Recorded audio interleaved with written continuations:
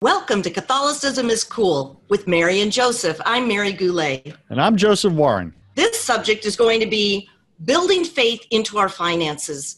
And that is such a charged topic for all of us on any given day, because we're dealing with money, hopefully in every day, because we certainly have money going out every day.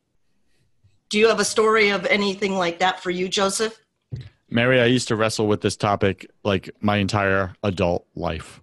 And I grew up in a poverty mindset, right? So blue collar family, we had enough to eat, but it was the lower quality foods, right? I grew up on liver 3 nights a week, right? Because that was the only meat we could afford. So I grew up with this poverty mindset that you don't make a lot of money. So I always had this limiting belief system that money is the root of all evil, rather than love of money is the root of all evil, right? Because I was a little kid, so I created that.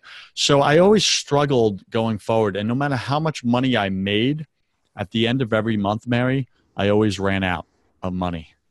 And I always stressed every single month. And I was robbing Peter to pay Paul, as they say, every month, no matter, even when I was doing, I had my first business, I was doing $2 million a year.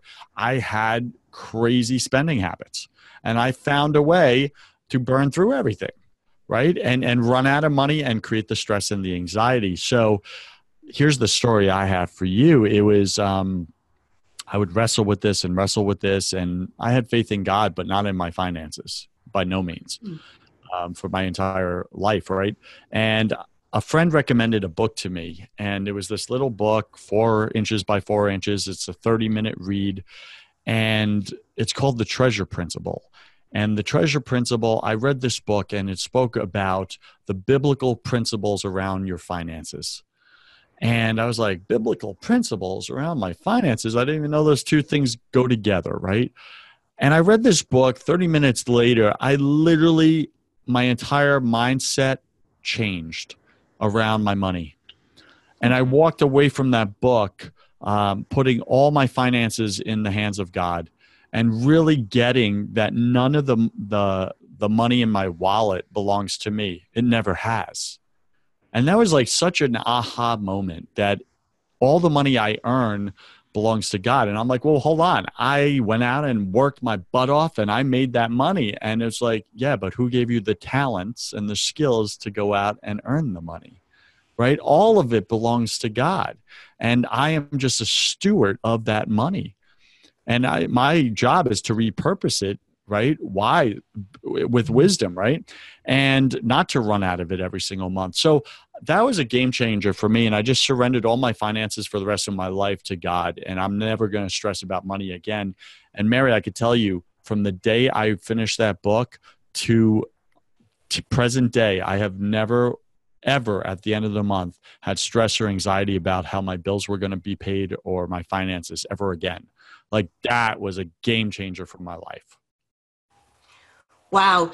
So you spoke about mindset, and you inherited a certain mindset from your family. My father was an entrepreneur, which was very unusual back in the day. So I think that's where I got that inclination to be an entrepreneur, was from him. So I always believe in possibility of making money, but I still have this thing held back that I didn't have a wealthy mindset. I knew I could make money, but I didn't have the wealthy mindset. And I went through an issue several years ago, 6 years ago, that I had to refinance my property. And it was a huge challenge for me. So I prayed novenas around it and handed it to Mary. Please help me if it's God's will that my refinance comes through. And it did. And the tough thing about building faith into your finances is if you're willing to stand by and say, thy will be done. That's huge. Can I be okay if the refi didn't happen? Yeah, I'd be okay. But when I looked at the ledger of all the positives go through, I really wanted that to happen. But then I had to keep tempering myself, because with a novena, the first 27 days are petition and directly asking, please help me get this refinance approved. Then the following 27 days are thanksgiving, saying, I understand your wisdom. I may not understand your wisdom, but I accepted that this is God's choice for me.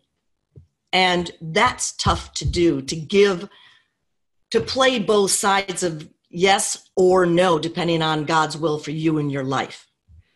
It's easy to agree with God's will when you agree with it. It's really difficult to accept it when you completely disagree with it. You're like, this doesn't make any sense. Like, it would have been good if it went this direction, but we don't see the future. So Mary, I really commend you for just surrendering like that. That's a huge thing. All right. So you're listening to Catholicism is Cool with Mary and Joseph. We are about to jump into the next episode, which is building faith into the unknown. All those situations in your life that are outside your control. Man, let's talk about that. But for right now, we're going to take a break. We'll be right back.